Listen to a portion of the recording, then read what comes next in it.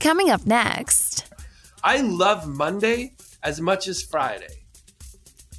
And that to me is worth more than whatever those golden handcuffs would be worth. The Job Talk podcast shares stories from people who are passionate and love what they do in their careers. Through conversation, we explore their careers, past work experiences, and the education that got them to where they are now. We are putting together a Career Crisis Ultimate interview series. We are asking experts to give their best advice and guidance around work anxiety, career pressures, career goal setting, and ultimately, career transformation. To learn more about this special interview series and get notified when it's available, please visit our webpage at thejobtalk.com/help. Today's guest is Rick Leaf. Here's our Job Talk with a performer and producer. I'm going to read part of your resume that you sent me. Performer, producer, songwriter, recording artist, video editor, slam poet, published author, freelance writer, TV host, event producer, and sommelier. Did I pronounce that correctly? Sure. You are You are the creative director for Tribe of One, a national arts collective of Indigenous and settler musicians, painters, poets, and dancers. And you were the producer and host of the podcast Being Creative. Your resume reads like the most interesting man on earth. Did I miss anything? That was for an application, for a position I had just applied to as an artist in residence. So I was really listing out all of the things that would be relevant to that position. Normally I try to just go with performer and producer because it's, there's so many things that go with that. But performer and producer, where did you grow up? Where were your formative years? I grew up in southern Alberta in traditional Blackfoot territory. My family, my grandparents came here from northern Scandinavia. Nice. And the land of the Sami people. So yeah, that's where I grew up. I was actually just telling my wife, you're in Alberta, right? Yes, I'm in Edmonton, yes. And I have Danish parents, so I love Scandinavia. Yes. Yeah, totally. I've probably lived outside of Alberta longer than I lived there, but I was born and raised there, and I feel like it gives me all the freedom to be as opinionated about Alberta as I want to be.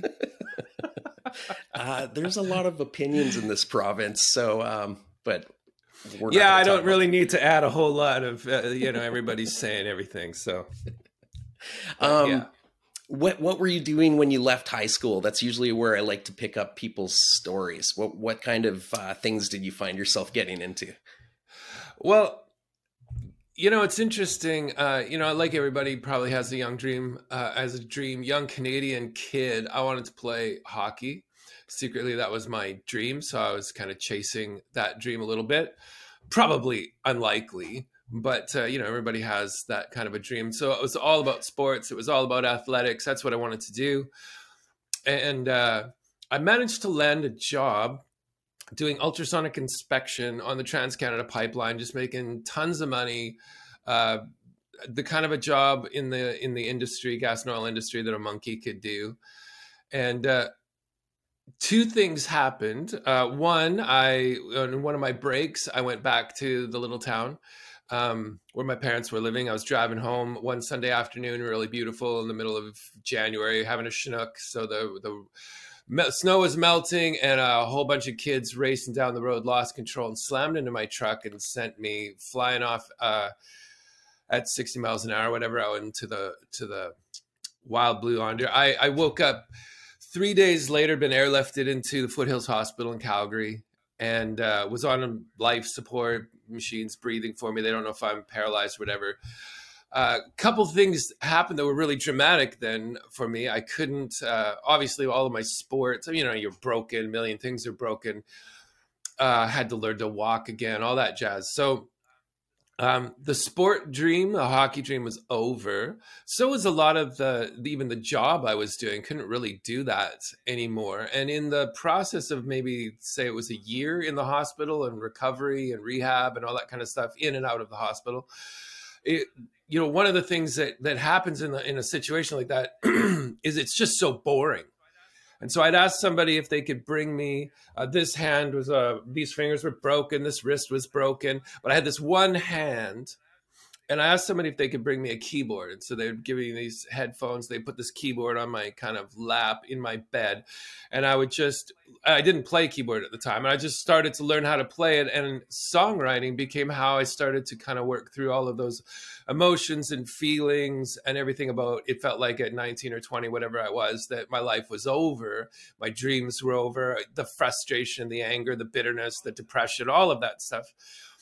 And that was how I ended up becoming, an artist. So I kind of feel like I have these two different lives. One was about sports and athletics and those kind of dreams. And then when those were over, it was kind of like art, music, songwriting, whatever, those things kind of swooped in as, helping me heal emotionally and mentally, whatever. But next thing I knew, I was living in BC and became part of a community of songwriters and musicians, and had a chance to like play weekly and learn how to write songs and learn how to play in a band. And all of a sudden I'm in a band, I'm leading a band, and I'm getting invitations to go to Seattle to play. And it was certainly, as careers go, nothing that was intentional. It seemed all very accidental. Yeah. Well, that takes care of my question of what made you decide to pursue a career in the arts.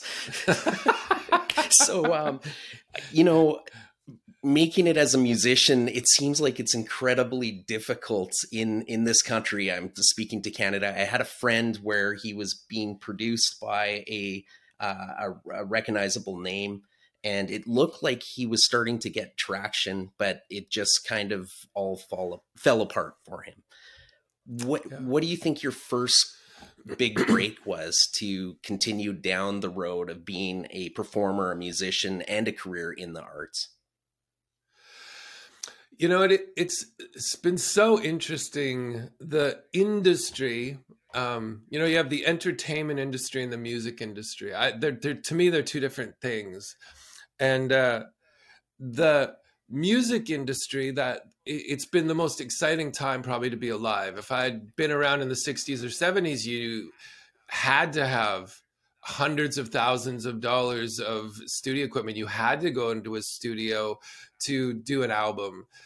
So that was kind of like the gatekeepers were like, if you were worthy of getting signed and put in there, that, that was what you were able to do. Now every laptop is coming with software to record anything you want. So it's like this really amazing time technologically. The industry, the entertainment industry that I'm part of, like as a performer, it's just continually imploded and been falling apart. So, when I started, if we did I think we spent, I can't remember, I think it was about $40,000 on our first album, but that was back when tapes still existed and people were paying $20 at least for a CD. So you'd put your CD together, you'd sell 1,000 or 2,000 CDs, you'd have made everything back. You'd probably sell another twice, 3 times that much, and you would have made your money for your next album. All of a sudden streaming comes along, downloads come along, people start burning CDs, streaming, Napster, whatever, So the friends that I've had in the industry that just wanted to be that kind of an artist, the way it was when they started, they're not doing it anymore because it's impossible. So for me, it was just one evolution after another. At some points, I'll be honest, you get to a certain age where you're just like, holy crap, like this isn't really working out. And I also feel like I've invested 15 years in this skill set. Do I start over again? I've had that conversation in my head and with my partner many, many times. Do I start over again? Or is there a way to move laterally? And what they say in business, to pivot and try to find some other way. So that's what I've done. I've just constantly taken this experience and brokered it into another environment, which is why that CV reads that way. Yeah. Well, I was going to ask, like, it's great that you could pursue your passions, but there's the reality of having to make a living to pay for food and shelter. So how long were you pursuing your career as a musician and a performer? Maybe you're still doing that, but did you get to a point where you're just like, I do have to change this? And what did you do? Yeah, it's interesting. 2009, I came out with the best album I've ever done. It's called Tribe of One. I had the opportunity to work with some of the best Indigenous and French and Métis musicians and singers. And it's like really this incredible album, and the best studio, the best producer. And then I went on this, my wife and I, we sold our house in Winnipeg so that we could spend a year traveling around the world with our 2 kids. So I really kind of cacked the release for that album because I wasn't around for the year to tour it. But when I came back to Canada, so I left from 2009 to 2010. I came back to Canada thinking I'll just pick up where I left off. I'll get back to booking tours and going back on the road and doing what I've always done. And I don't know what happened or why in that year, not just for me, for everyone. I came back, I'd say 80 to 85% of all of the venues that I played in across Canada for live original music were no longer booking that kind of music. That meant all those producers and promoters and booking agents, they weren't doing that anymore. And I was like, I would like the whole industry, the whole structure was gone. And I had gone into schools with Tribe of One doing cultural and performance workshops. And I had a principal in Northwest Territories drop me an email and said, we can't afford to bring Tribe of One up because that's a big production. He's like, could you come? And is there something you could do with our students just by yourself? And I just spent the year making these family videos, travel videos using music and photos and videos to tell a story, short little stories. And I was like, yeah, I could do that. I'll just bring my cameras and my laptop that I've been using for the year. And I went up there making it up literally as I went that week, but it really kicked.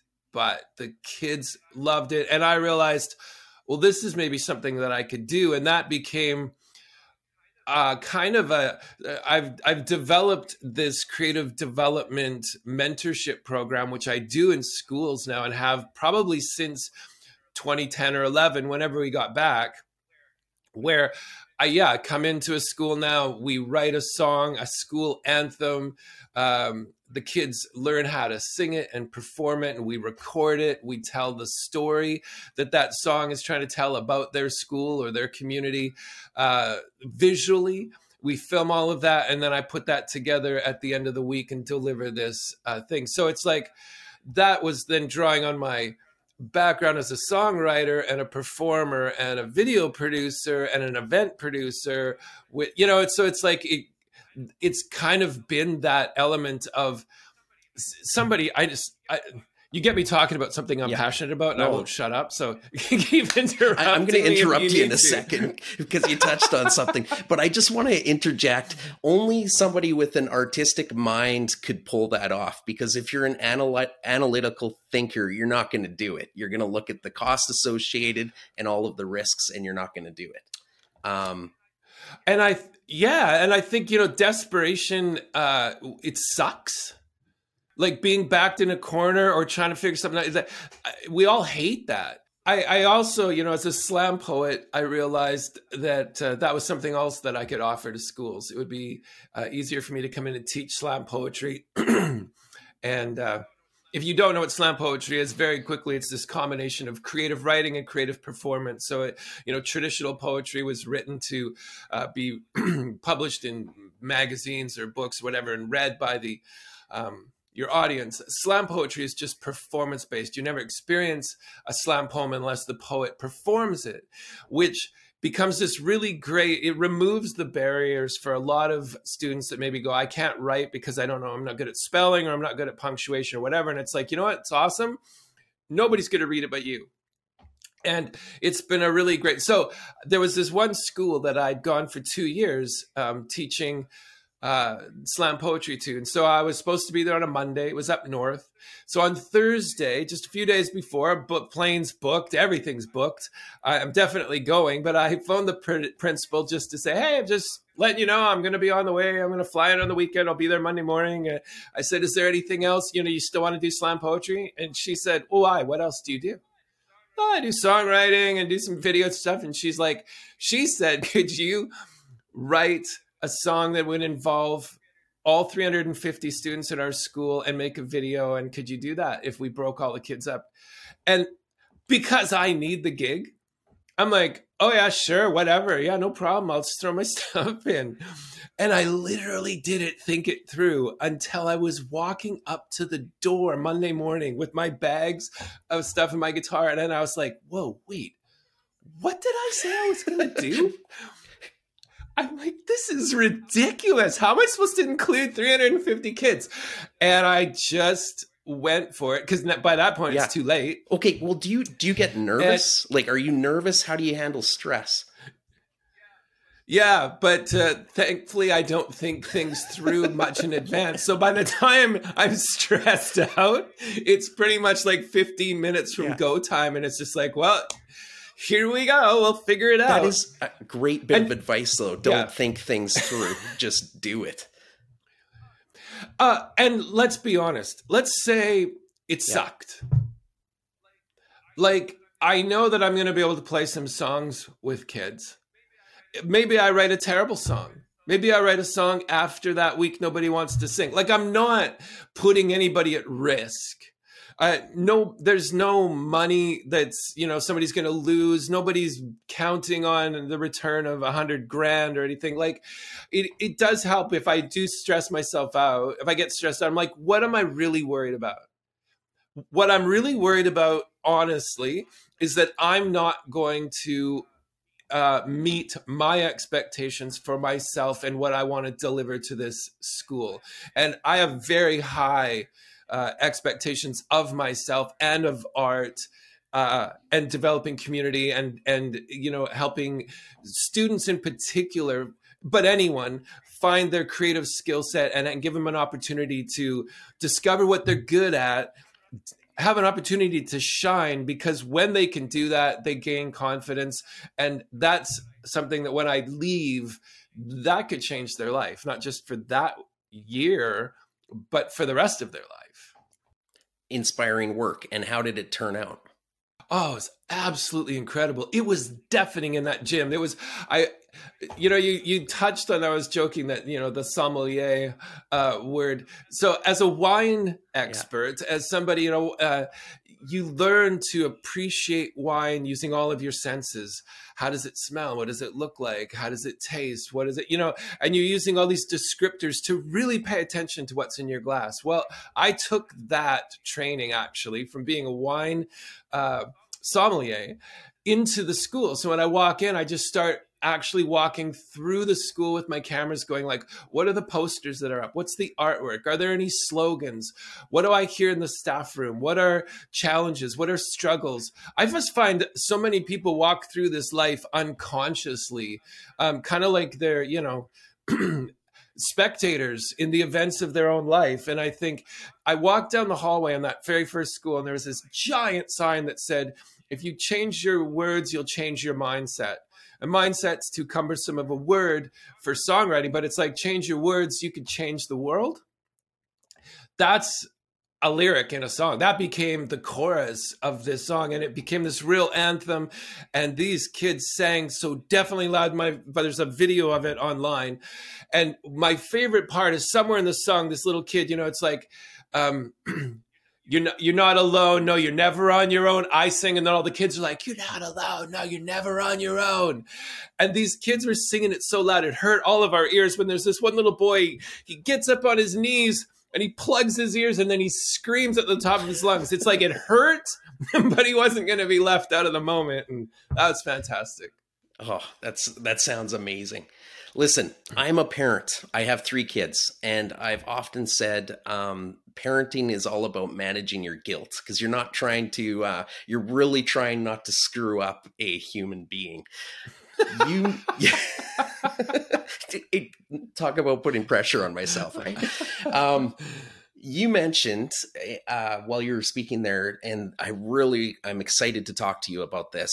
You guys decided to, I'm guessing, sell everything and tour the world and did you mention that you went on a tour of the world for 1 year or 2 years? It was just over a year. Okay. And you have kids? Yep. 2 kids. And how old were they when you decided to do this trip? Our son was 13 and our daughter was 9. 13 and 9. And you took them out of school. Yeah. And could we talk about that? Yeah. How you came up with the idea and then you actually did it. So this is the thing. I think everybody listening, we all have a dream. Maybe you want to jump out of a plane, or maybe you want to start a side hustle, or maybe you want to travel to Spain, or I don't know. Like, we all have a dream. And I think a lot of people will fall into this trap of being like, well, this isn't the right time. I'm too busy, or the kids are in school. I got to wait till the kids are out of school, or I'm at this point in my career, or I'm at this. And we keep saying, well, someday, right? We all do that. And my dad had never been really sick a day in his life, and suddenly got diagnosed with one of these weird cancers. And just within maybe 6 months, kind of a thing, from diagnosis, he was gone. And because of that car accident and a number of, I've had so many health problems, and I've been laid up. And so I remember, I'm going to be honest and say that Zara and I might have been those people that said, someday we should do this thing with our kids, and maybe never did it. But because I watched how fast my dad was gone, I think if I wait too long and say, what if someday, what if I wait one day too long and all of a sudden that happens to me? And so it was like, I don't want to do that. So I think, that experience with my dad, while it was still sort of fresh the year after, we're just like, are we going to do this? Then let's do it. And there's so many things that you can figure out. You just can't figure out a year in advance. So I'm really lucky that my partner and I are kind of on the same page. She's a tattoo artist. She's a painter and a tattoo artist. So we both have that creative approach to problem solving and to life. So, you say, okay, we're going to sell when the kids get out of school. So we, made it end of June, beginning of July. That was when we were going to leave, and we started traveling, and we kind of picked our trip. Where do we want to go? Spent the first, I think, 3 months just traveling across Canada, because we knew we probably didn't want to go back to Winnipeg. We were going to try to find somewhere else. And when you can live anywhere, why should you live somewhere? Like, why choose that somewhere? So we went coast to coast to see. And then, Zara had a friend in Hawaii. She's like, should we call up, should I see if Sean would let us come stay? And we stay with that guy for a couple weeks and his family. And then we're like, there's a family wedding in Malaysia. Well, let's go to Malaysia. And then let's go to Australia and stay with family. And let's go to New Zealand. And we spent the last 3 months. We spent 3 months in Europe, driving all over the place. And then the last month in the UK before we came home. And I did that because, for a family, I probably knew it would be really, amazing. I didn't realize how much it would define who we have been ever since there. The tightness as a family, the closeness, the fact that this pivotal moment in all of our lives, that we were all there for each moment. And it wasn't like me coming back from tour trying to tell my kids, my wife, so then this amazing thing happened, or I met this really interesting person. They were there for all of those. I was there for all of their amazing experiences. And I really wanted my kids at that time, when you want, at 13, probably more than 9, but as a young tween or whatever they call them, you want the world of possibility to be opening up for your children, for them to start to see themselves with new eyes in the world and imagine, what could I do? Maybe I could go here, maybe I could go there. And it's like, I saw in my kids' friends more than in our house, the world was shrinking to the size of a Xbox controller. Yeah. You know, it was like, and I hated that. And I was like, screw that. We're not going to let that happen. So we went and did have that amazing experience. We thought we'd homeschool our kids. That's almost impossible. Yeah. I don't know how anybody homeschools in the first place. But if you're traveling, forget it. Like, it's ridiculous. So we focused on them reading and just the geography part of the world. Where are we? I remember when we got to Europe, you know, if you're in Canada, you could drive for 40 hours, you know, across the country. You still get out where they're still speaking English. There's still Canadian money. You're still in the country. I remember we got to Italy and you're just trying to pick up like grazie. It's just some simple little thing. And then we drive across the border. We get to Nice and we get out. We're like, oh, merci. And my son's like, why did you say that? It's like, well, we're in France now. What? When did that happen? It was only a 2-hour drive from Milan to Nice or whatever. And so then we like getting gas. We're driving. We jump out. We're like, oh, danke. And then he's like, why'd you say that? Oh, we're in Germany now. And for our kids, they're just like, what's going on? Every time we get in the back of the car, we get out in a different country. Yeah. And that was so fun. What an amazing gift. Do they still talk about it to this day? Oh, 100%. And can you think of an absolute profound moment on that trip or an experience? Does anything stand out to you the most? There are some really... There's probably a collection of like hundreds of simple little moments that outside of our family wouldn't maybe seem so profound. But I think a lot of parents, you talk about parental guilt. Okay, this just chopped into my mind. My son is very sarcastic, always has been, really quick with words in a funny way. And I think I treated him too much like an adult when he was younger. He was coming back at me. And so I would come back at him almost as an equal. Yeah. And Zara would talk to me a couple times and she'd be like, I think you're being like too sarcastic with Zion. Like, it just feels like it's got too much of an edge. And I'm like, no, you don't understand. It's a dad and his son. It's all good, whatever. When we started traveling and I would start going through the footage that I'd taken that day, and I heard myself as a video editor interacting with my son, I hated it. I hated it. And I was so glad that I saw that because it changed. Like, he says he never knew anything. He says it never bothered him, whatever. And maybe it didn't. And thank God it didn't. But I realized that wasn't the way I wanted to treat my son. And I just think of all of the risks that they took, the experiences that they had. I remember we were walking through Malaysia on our first day, Penang or wherever we were, and Batu Ferenghi, this just racing vehicles, and it's loud, and the diesel trucks, and you're walking on the sidewalk and you're darting between vehicles, everything that you would never do back here in Canada. And I remember Zion said, this is nothing like I thought it was going to be. And I realized in that moment, geez, we never actually talked about Malaysia or what their expectations were. And I said, what did you think it was going to be like? Because Riel says, yeah, me neither.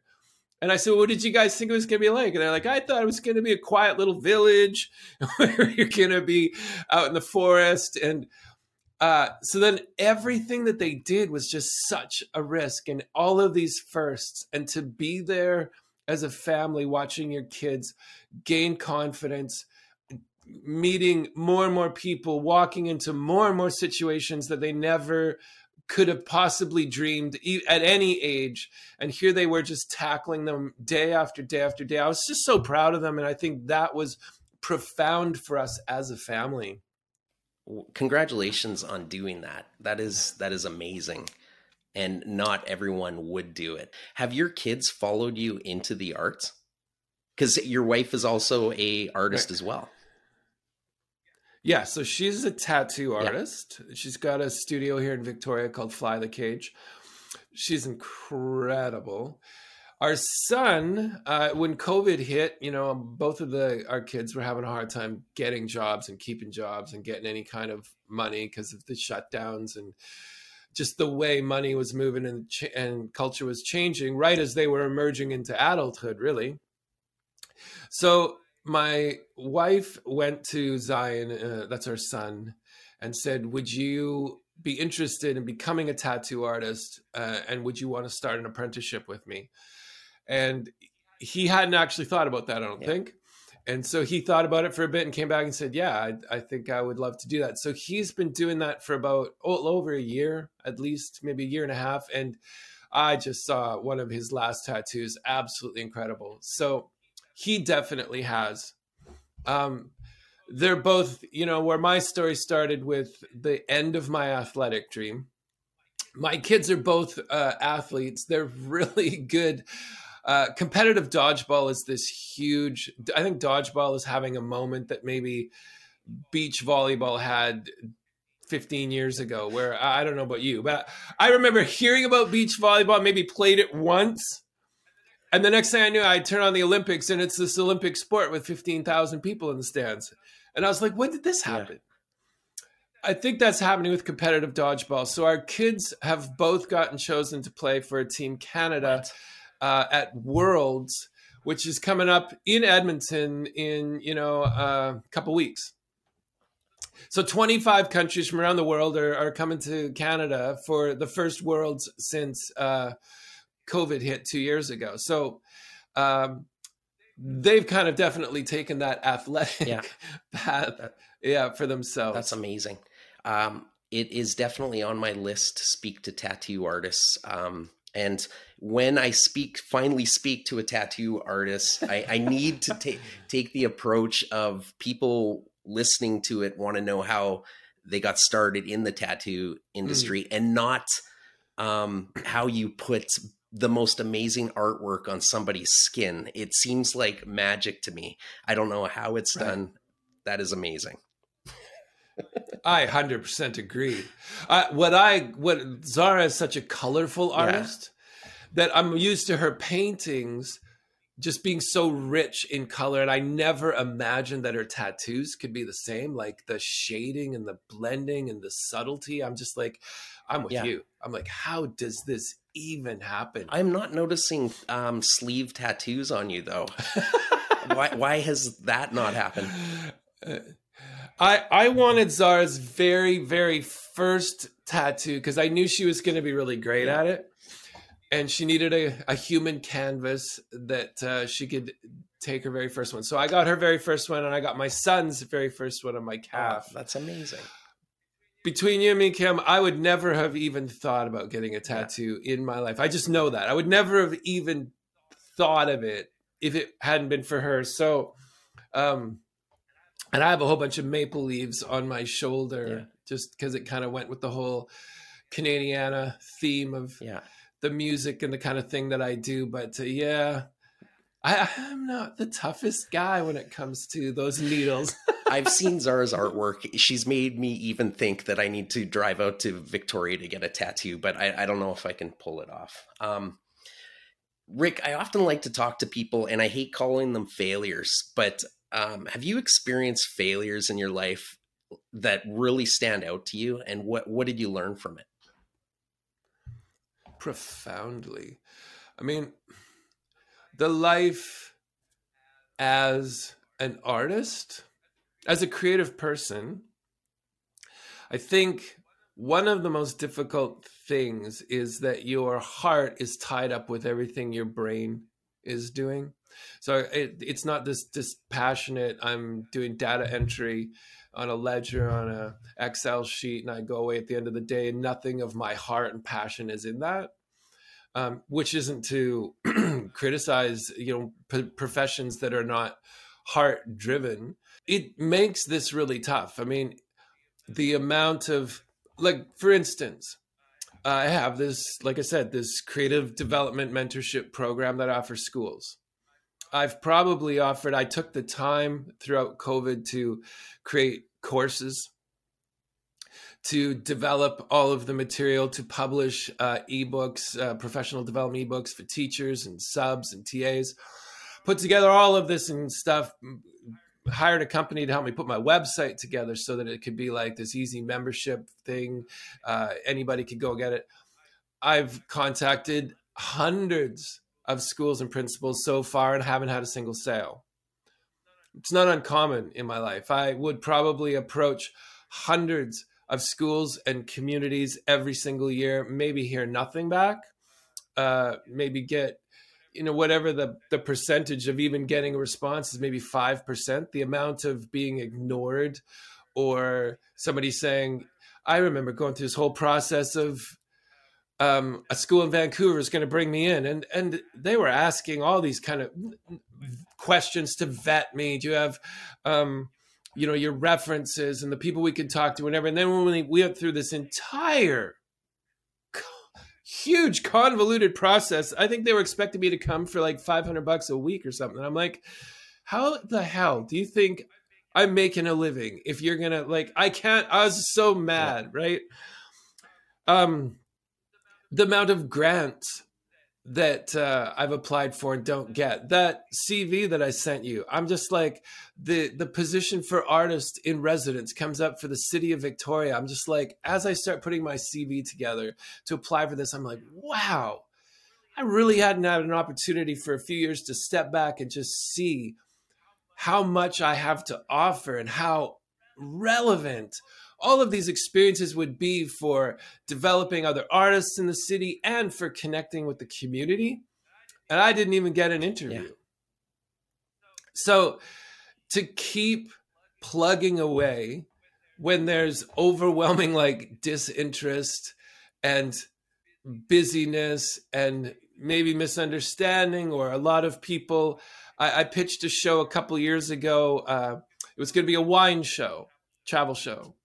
And I pitched it to, I was supposed to have a little crew and we were going to do this whole thing and then shoot a pilot, and then COVID happens and it's this 2020. And I'm like, well, I could sit here doing nothing, or I could just try to put the pilot together myself and communicate the gist of the idea. So I did, and I managed to get on the phone with the people who pitch those shows to CBC or Netflix and Amazon and HBO and all those kind of things. So I had this amazing success at getting to the person who could maybe take my idea into the room for the broadcaster or the network that would produce it. And it was the wildest conversation. They'd be like, well, we've seen this already. So you're like, well, this is how it's different from anything you've seen. Well, we haven't seen that before. Nobody would understand that. Well, here's how it's kind of like what you've seen before, but different. And I was like, I can't believe I'm talking to people who produce creative content. Yeah.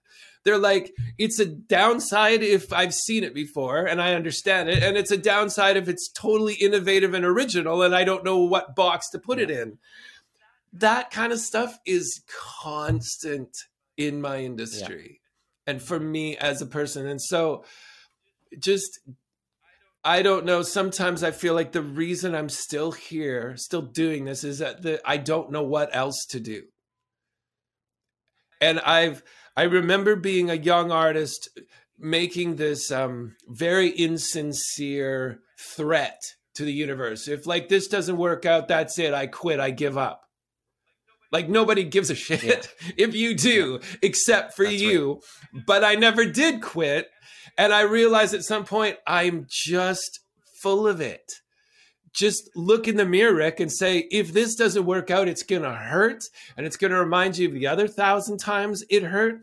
And you're still going to get up tomorrow and be driven to try again. So stop talking about giving up and just go, well, I'm going to learn from it somehow. And I'm going to keep going.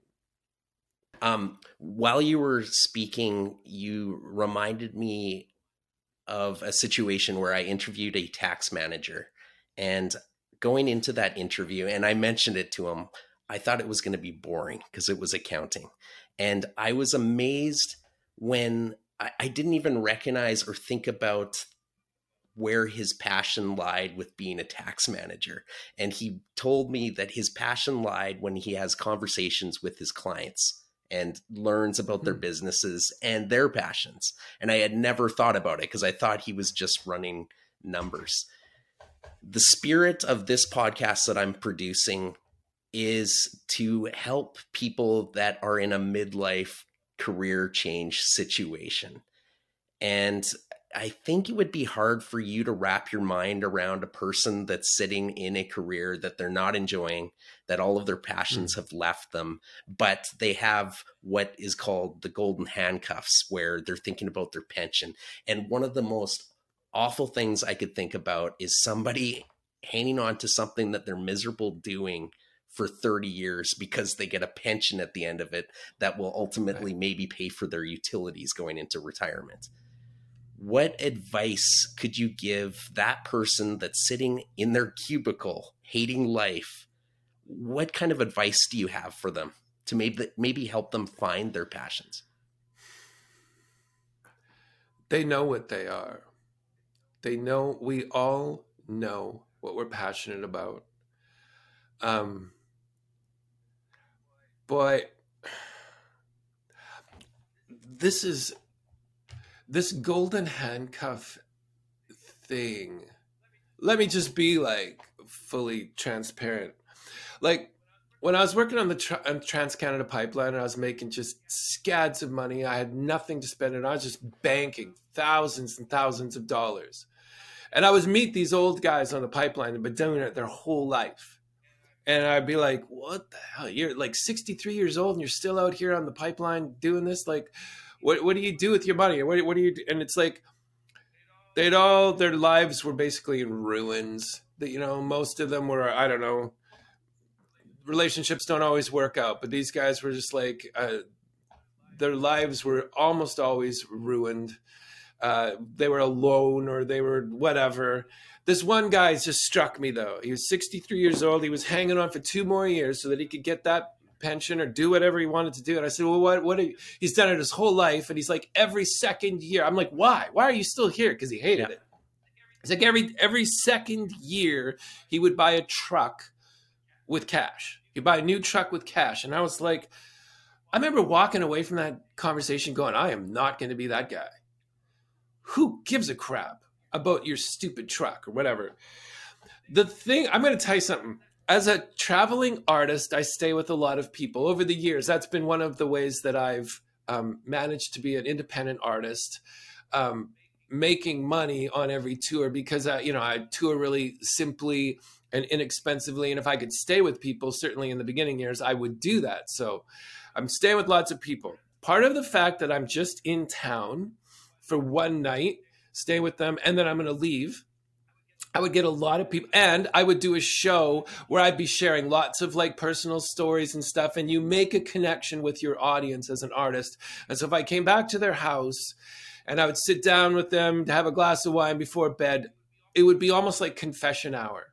And they would, time and after again, the hosts would just pour out their frustration with life, with their career, with why they felt like they couldn't do whatever they want, because they'd also know that I was leaving the next day and I was going to take their confession with me and they wouldn't have to look at me the next day or whatever. And I've just heard so many people, they built their dream house and they've lived in it for 2 years and now they want to sell it because they don't care. It's not about the house. We think it's about the house or we think it's about the truck. But it isn't. It's about like the life we're actually living and who we're going to live it with and why we put that relationship and that core of what we really, really want and what really brings us life down below all of the levels of priority. I think that's why, I'm not trying to be insincere or about anybody who's got like hard financial, situations. Sometimes I feel like you can come across as a real dick. Yeah. If you're saying like you could make the choice if you wanted to, it would be so hard. And so it's ultimately, do you want to pay that cost? so for me, I keep having these conversations. So I was thinking about 2 years ago, I was in a school and I went over and it was a husband and wife that were both teachers. And he was going to retire earlier than her. And he said it was like for teachers, if they taught an extra couple years, they would get more on their pension and it would total however much over all the years of their life, kind of a thing. And I said, so are you going to do that? And he had a colleague who hung in, taught an extra couple years. Now she's got it. She retired. And literally within 6 months, she got cancer and died. And he's like, no, the minute I can retire, I'm retiring. Because when is enough? It's never going to be. I think that was the deal with our traveling. When is it right to pull the plug on your career for a year and take off and spend a year as a family? When is that ever going to be the perfect time? It's never going to happen. So I think for me, continuing to meet unhappy people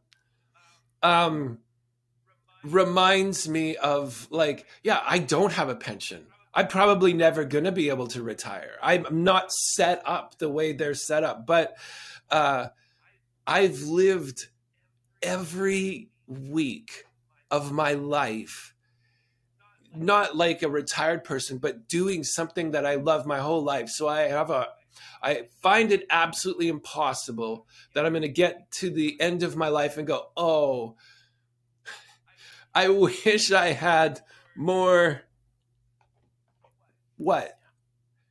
More trucks? A bigger house?